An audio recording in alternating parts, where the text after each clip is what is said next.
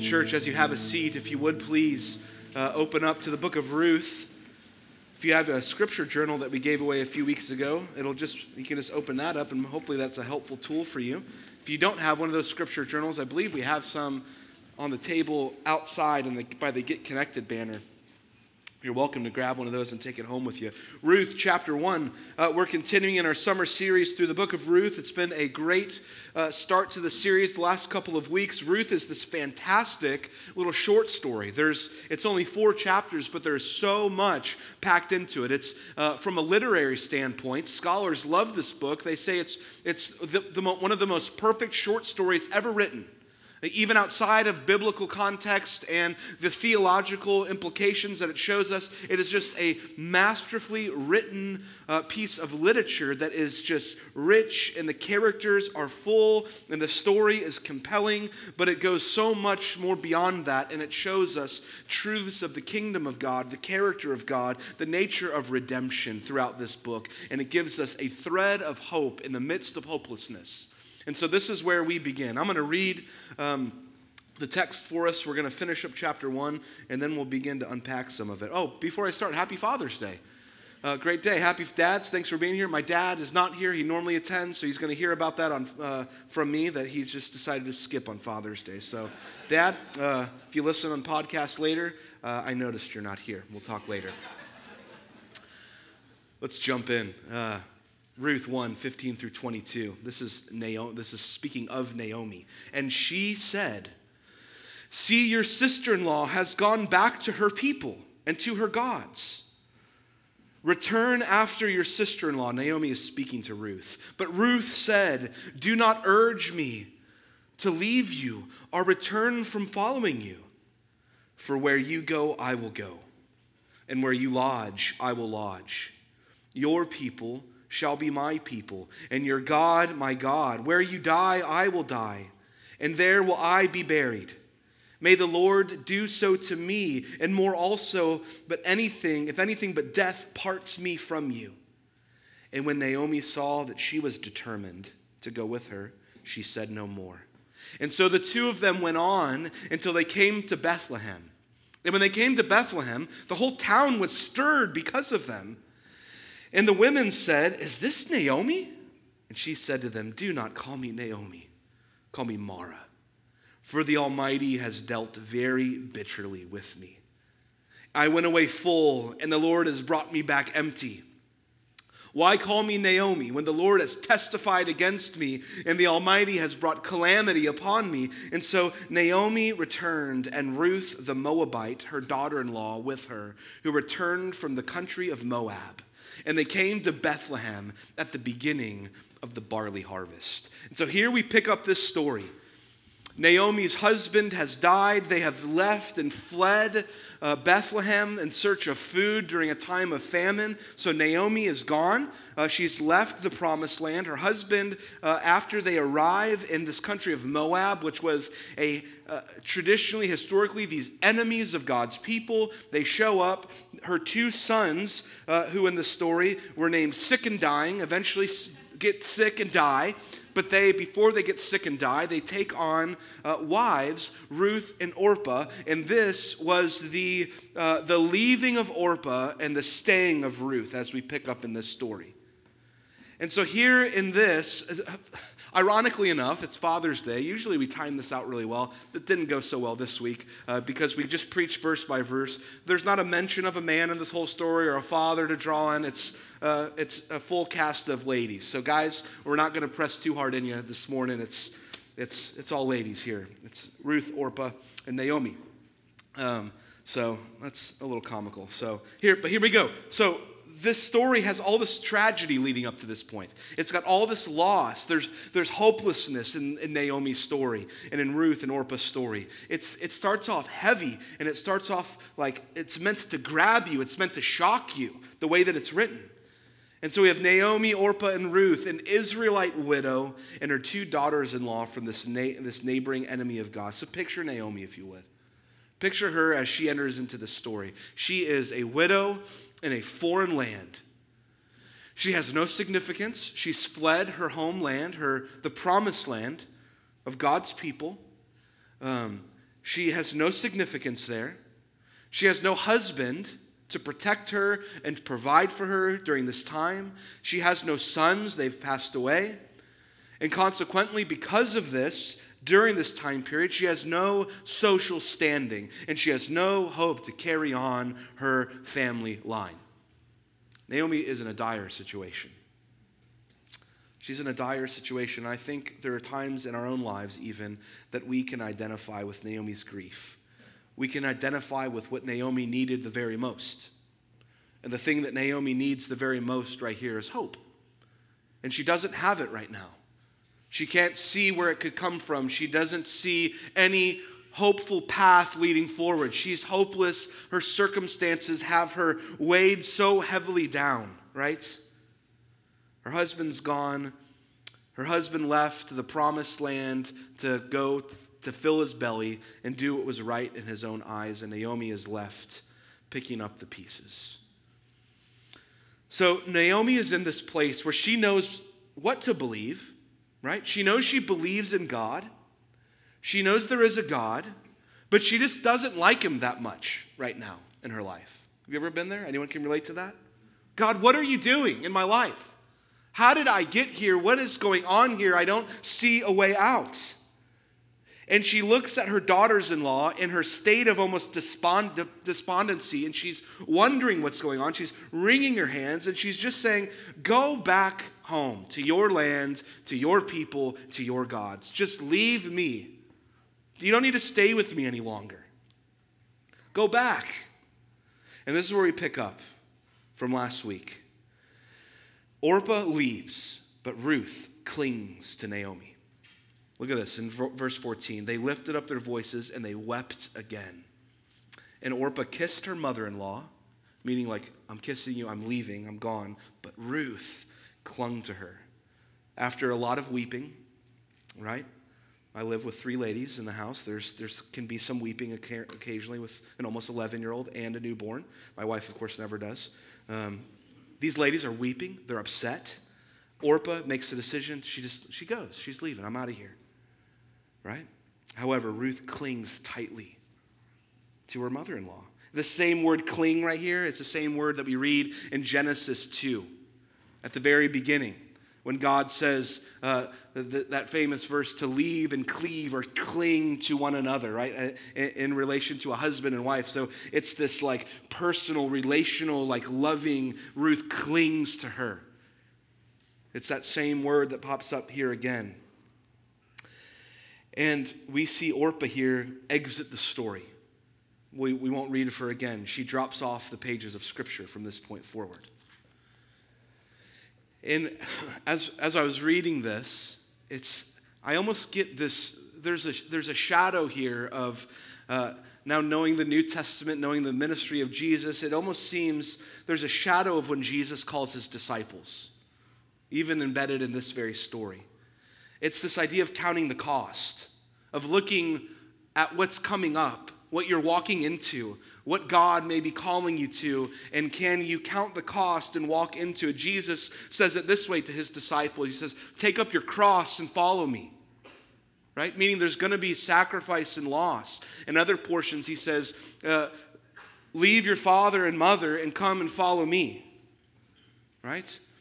Or the path of destruction is wide, but the one to follow me is narrow.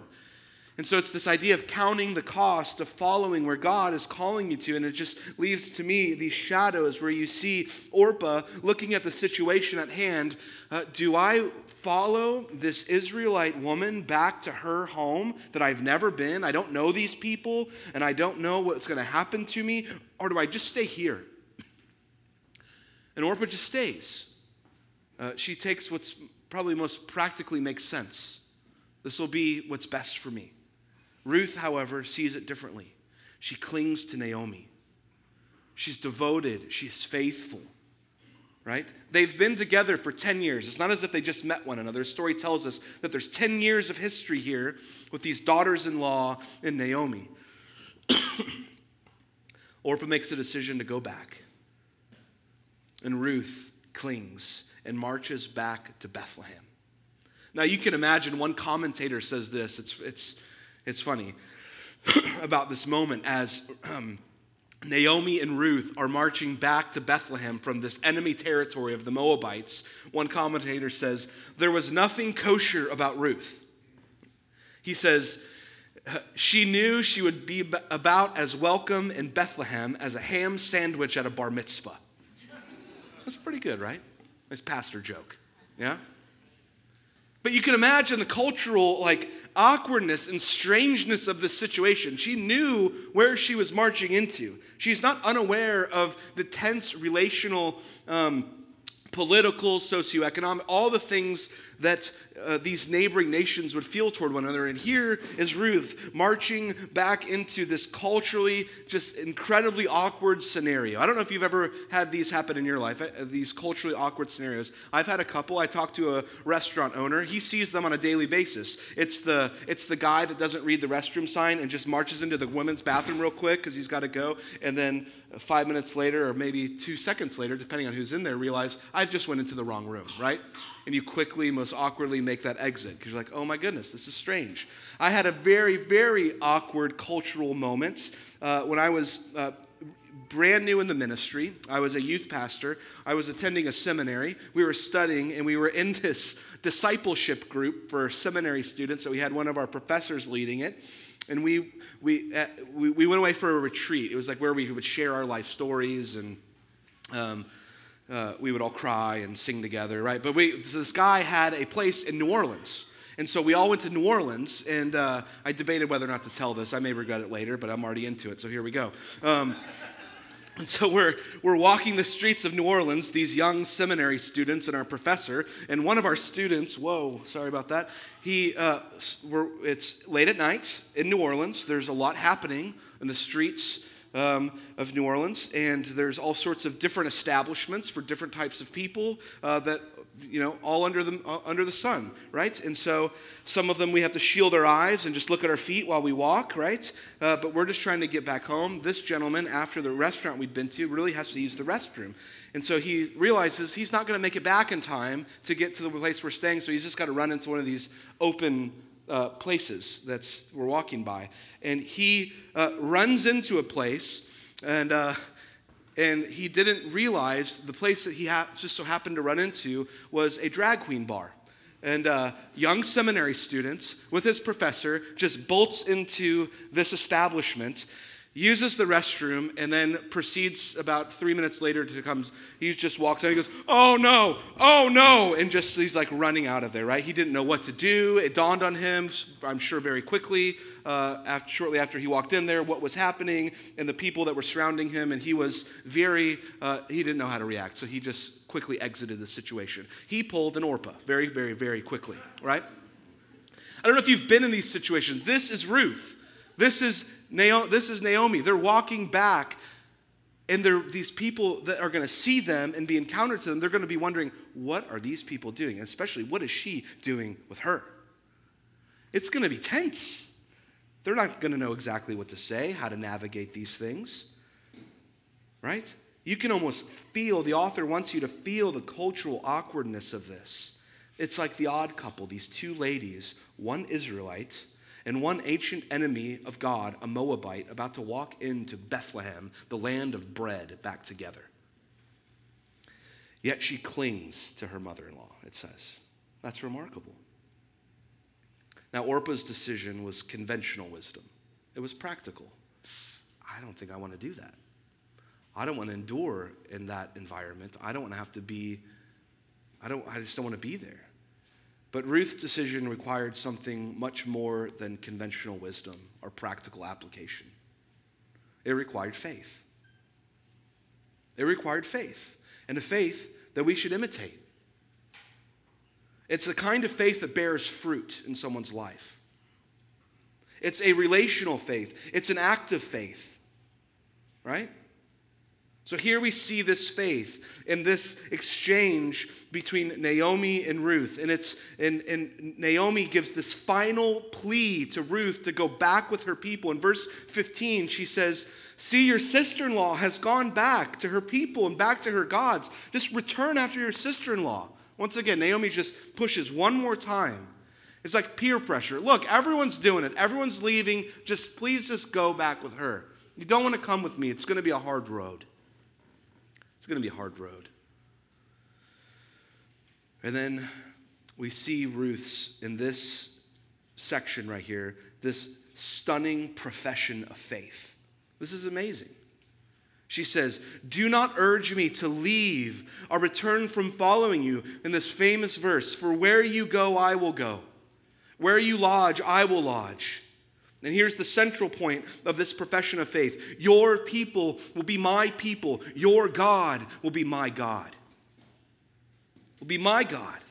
And then she says, where you die, I will die, and there will I be buried. May the Lord do to me and more also, if anything but death parts me from you. Ruth, in this section right here, in these verses, is not just expressing mere devotion to Naomi. She's expressing faith in God. This is not just, I really like Naomi, although she does. She's expressing her faith in God. Your God is my God.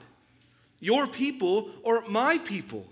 Now, this is a poetic, so this is in quotations. If you read this in your scriptures, this is this glorious profession of faith in verses 16 and 17. There's 5 lines in 16 and 17, and it's a Hebrew poem as it's structured in the Bible.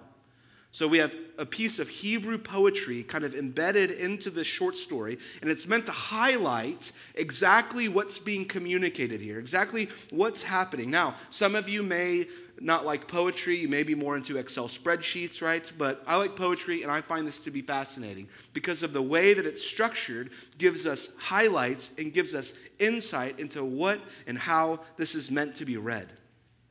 So I'm going to show it up here. There it is. It's already up there. So you kind of see how it's these verses, they begin to mirror each other in a chiastic structure. The central line, I know it's really small, but we had to write it like that so you could see how the pattern of the poetry is written. So it says, do not urge me to leave you or to return from following you. And then it gets a little more, then it gets more in depth. For where you go, I will go. And where you lodge, I will lodge, she's saying to Naomi. And here's the main point, the central theme of this poem, right here in the center. Your people shall be my people. And even more so, your God will be my God. And then she goes on, and these are like supposed to be mirrors of each other on either side of this, right? So it's like, don't urge me to leave, because then she's going to say, because where you die, I'm going to die. I'm here because your God is now my God. I have faith in this God. So this poem is building, and it says, may the Lord do so to me and more also, if anything but death parts me from you. It's this beautiful Hebrew poem. The structure of it shows us the importance of that central line. Your people shall be my people, and your God shall be my God. It's a calculated response. Ruth is counting the cost. She knows what's ahead, and she's willing to walk into it. She goes, because God is in the midst of it. Your God is now my God. It literally reads something like this. Your God, my God. Your people, my people. So Ruth is not pledging something in the future. She's stating something that she has already done. She's not saying, hey, once I get there, I'll figure this out. She's saying, no, right now, your people are my people. Your God is my God, and I'm following him, and therefore following you. Right? Ruth's confession here is primarily not about her commitment to Naomi. It's about her commitment to God. This is remarkable. This is arguably, church, this is fascinating, one of the clearest conversion statements or stories in the Old Testament. This is amazing. She's saying the reason I belong to you, Naomi, is because now I belong to God. So I can cling to you. Now your people are my people now. I belong with you because God now has me. Her statement is very similar to the statements we read when God made a covenant with his people.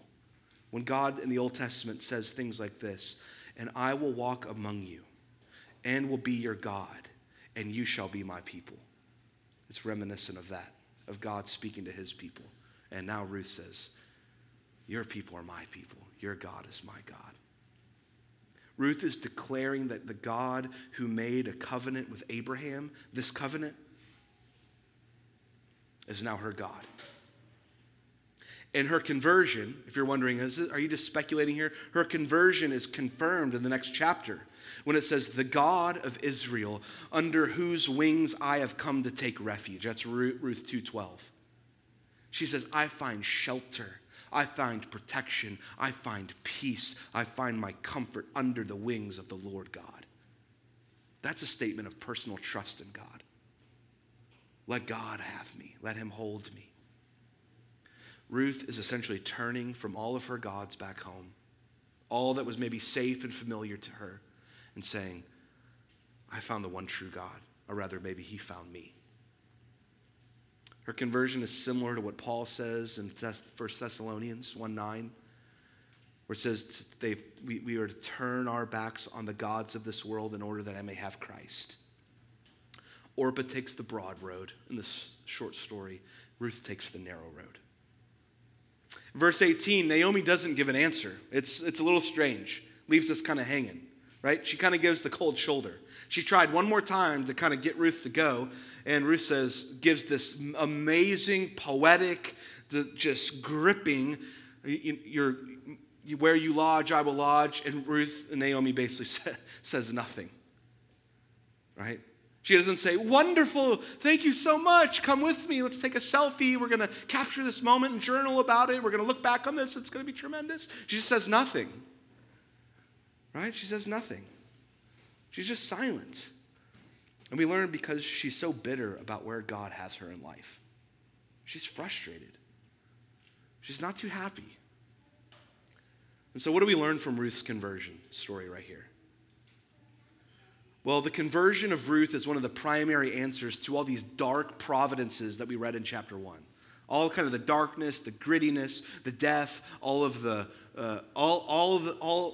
was wrapped up in the very beginning of Ruth that we went through the last couple of weeks. If you weren't here, I encourage you to look at it. It is an answer to all of these dark providences of chapter 1. Ruth now will be a conduit through whom God pours his grace on the old, bitter widow Naomi. The most unlikely one. For the struggling nation of Israel, God's people, Ruth, we know later, will be the means through which the nation's greatest king will come. Out of Ruth's line comes David. Implications for David. And catch this. For a world separated from God, lost in idolatry, chasing other gods, chasing worldly pleasures, chasing things of the darkness, Ruth will extend the messianic line, and Jesus Christ will come, both not just to the Jew, but to the Gentile, out of Ruth's line. A separate one, a Moabite, will come, our very Savior. So we need to see how pivotal her conversion is, her being saved by God. And for the immediate context of Ruth, it's incredible, but the context of this greater redemption that is weaved through this amazing story, redemption through what looks like bitterness. Sweetness, which is Naomi's name, sweet, can come even through those that are bitter, even through bitter circumstances. These are weaved through. Secondly, we can see our own story in Ruth, can't we? Her transformation should encourage us. It should fill us with praise to God, to the Lord. Why? Why should this be so captivating to us? Why should this even be interesting? Why do we even read this? Is it because it's just fascinating? No, because we too were once outsiders from God, without hope, wandering, sojourners, didn't know where to go, didn't have a hope, couldn't do it on our own. But God has made us alive to him through Christ our Lord. God intervened. We too were dead in sin. We were alienated from God. We were worshiping other gods. But in Christ Jesus, we've been brought into a relationship with God. If you remember from Ephesians, we preached through that, right? We've turned to the living God. God, your people are now my people. Your God is my God. So, church, we can learn of our own story that we can never get over this because it's all of grace. It's all of grace. What else do we see? We see the relationship of personal faith here and a community of faith.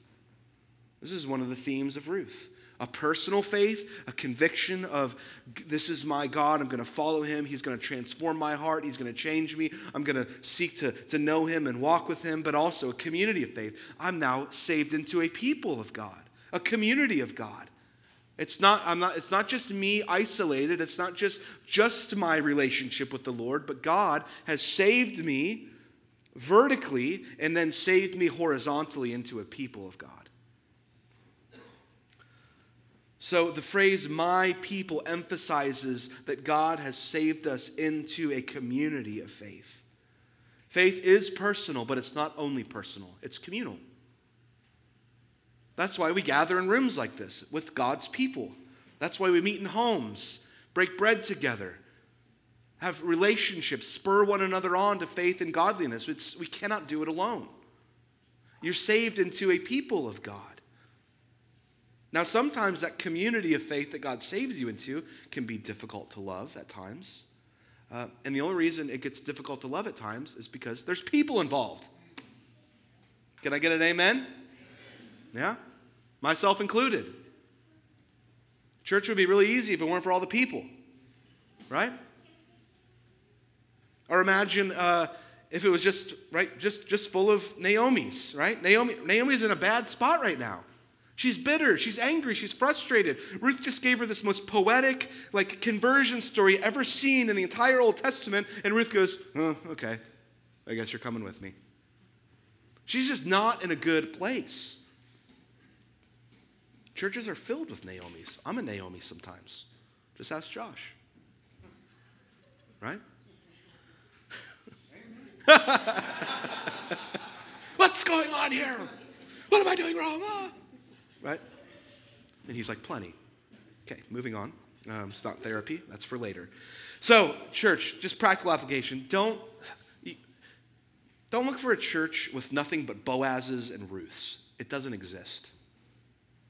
Don't go looking for a place or a community that's just only filled with kinsmen redeemers and the most amazing, poetic, faithful people that are just, that place doesn't exist. We all have different seasons. And we need one another on purpose when we go through seasons of bitterness, right? When we go through seasons of discouragement. Maybe God has you in that place so that you can come alongside someone who is in a very bitter and tough time, and you can speak hope and be faithful to them in the midst of that struggle. That's what church is for, not just for ourselves. Finally, Ruth's conversion should motivate the church to mission. What do I mean? God still saves outsiders. That's why we plant churches. That's why we're doing this. That's why we gather together. That's not just for ourselves. We plant churches, we send missionaries, we support ministries so that the glorious good news of the gospel of Jesus Christ, that God saves those that are far off and can bring them near to him into a family of faith. We do that because God is still in that business. He's not done. And so that's why we gather. Ruth, like Rahab, the outsider, heard the mighty deeds of God, and somehow the Lord brought her to faith. God is still in that business. Ruth lived with Naomi for 10 years. And while we read it here, Naomi didn't seem to be the most winsome evangelist, right? She's very bitter right now. But at some point, Ruth heard of this God. She heard of the great wonders of God. She heard of God's people. She heard of the land that she came to. And Ruth said, I want to follow that God. I want to be a part of those people. So pray that God would use you to lead a Ruth to faith. Right? So we're posed with two roads here, right? In these very few verses we've gone through. It's taken us 3 weeks. It's the broad road of Orpah or the narrow road of Ruth. And church, I pray for us that we take that narrow road even when we count the cost, because it's worth it. you will not regret following Jesus. I can guarantee you that. It is not a promise of ease. It is not a promise of luxury. It is not a promise of comfort. But it's a promise of the very presence of God walking through it and with you and for you, and God surrounding around you a very people that are for you. That's good news. That's a good place, even in bad circumstances. So very lastly, we have the arrival as we finish up chapter 1. Verses 19 through 22. Verse 19 says this: So the two of them went on until they came to Bethlehem. And when they came to Bethlehem, the whole town was stirred because of them.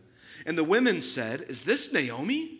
And Naomi shows up, right? She shows up unannounced, and it creates a stir, it creates a buzz in the town.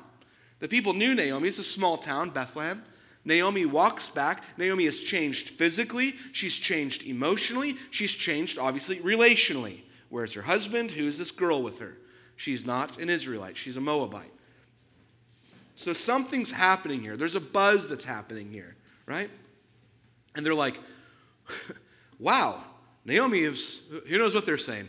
Naomi is really different. She's really let herself go. Whatever the town gossip that's bubbling up, right? You're like, gee, she looks awful, right? I don't know what's being said, but the town is astir about Naomi and this random enemy of the Lord from a foreign nation walking back in. So they're very perplexed, to say the least. She left the pleasant one. Remember? She left sweetie pie, sugar, could be translated, sweet one. And now she returns grief-stricken. She's not doing well. All right?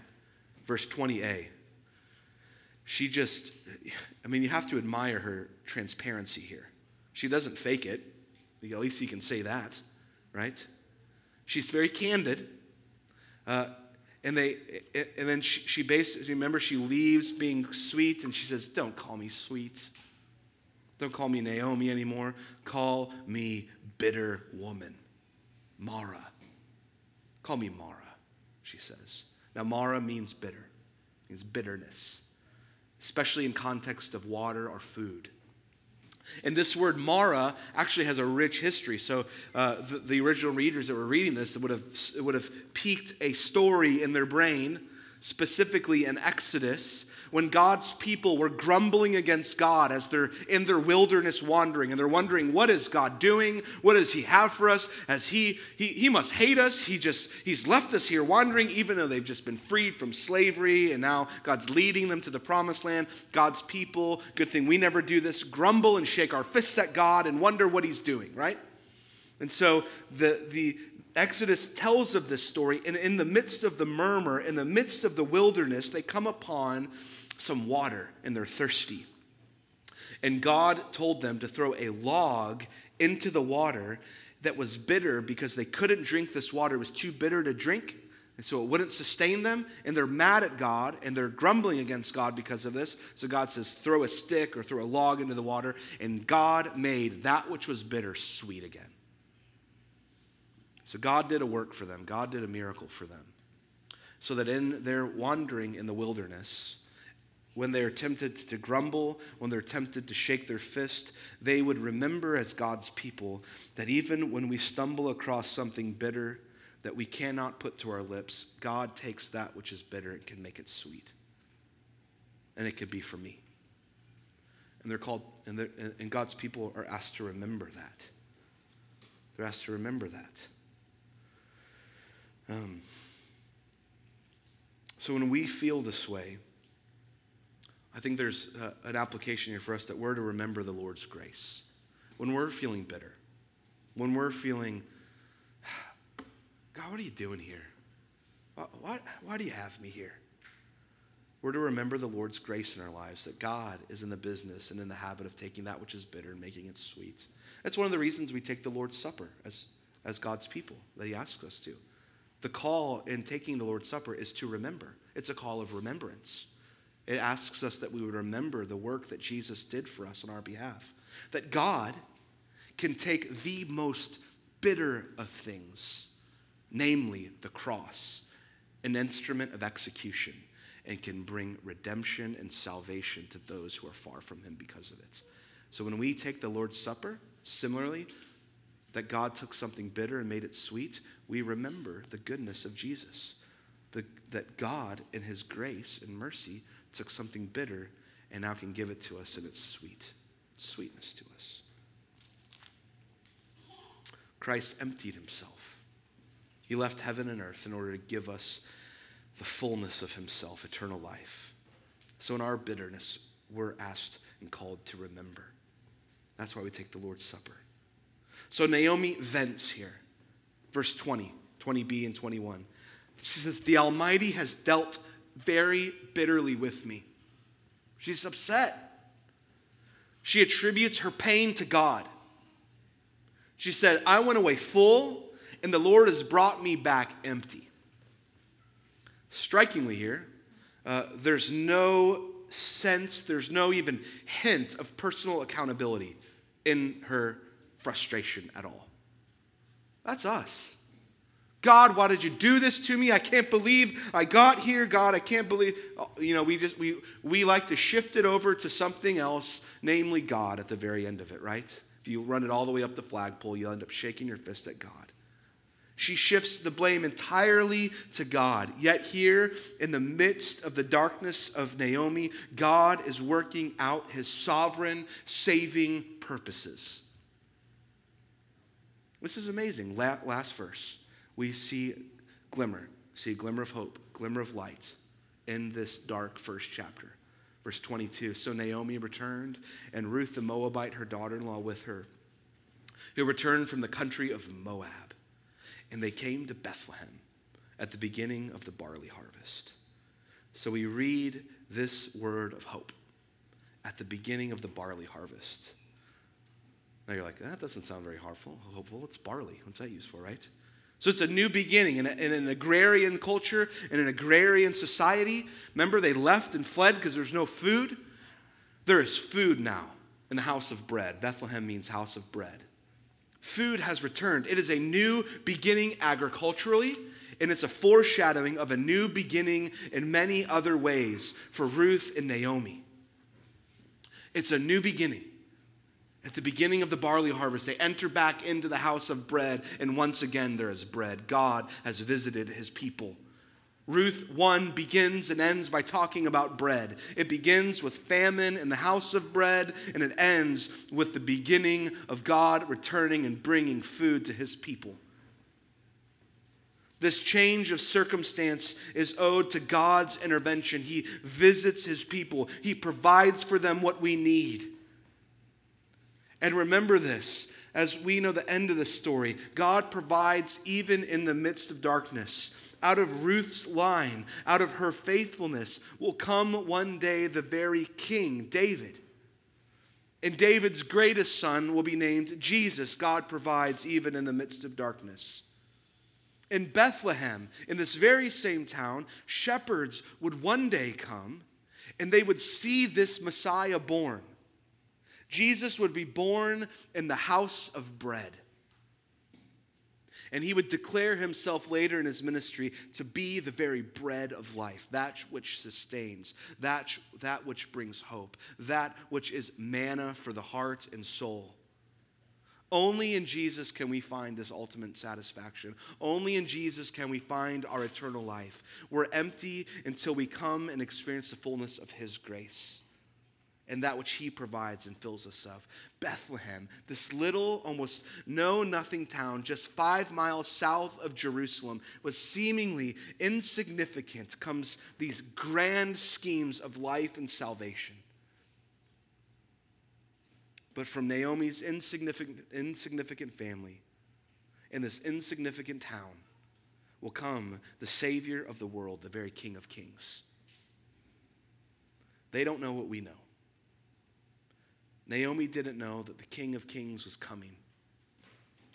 That God can take that which is bitter and make it very, very sweet. God is in the very business of all of the details of our lives. That's what Ruth tells us. Even when it doesn't feel like he is. He's still involved in the details. He reigns over all things, and he's accomplishing his saving purposes. So church, we're to live in that reality. We're to live in that assurance that the God of heaven, through Christ Jesus our Lord, is ruling and reigning even in all the little details of our lives, and we can trust him, even when our circumstances and even when our heart is telling us no, he's worthy of our trust. He shows time and time again that he can make sweet that which seems bitter. That's good news. That's good news.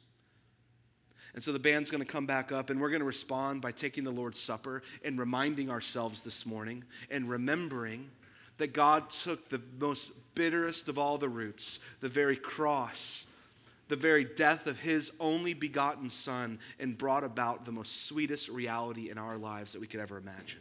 Salvation and hope and a family and the people of God.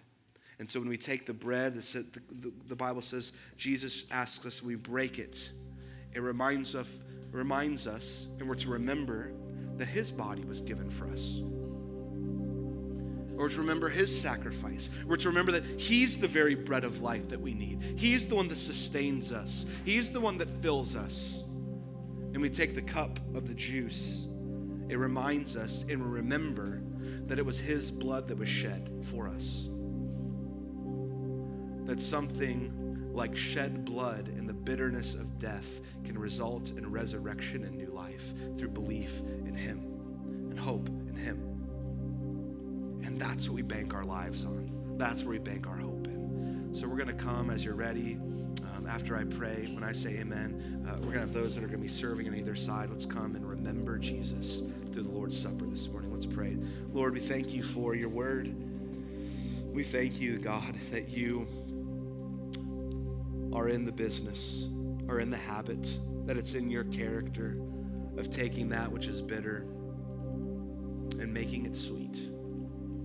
Even when we can't see it, even when we don't know and we can't get our mind around it. God, I want to pray for those sitting here this morning, walking through bitterness, walking through maybe hopelessness, that you would remind them of that you would help them remember that that's the God that you are.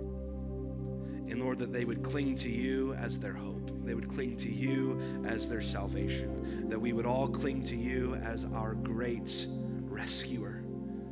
And you can fill us with hope and life and redemption even in the midst of what's bitter. Thank you that you do that. We need you, Jesus. We lean on you. We remember you. It's in his name we pray. Amen. You can come forward as you're ready to take the Lord's Supper.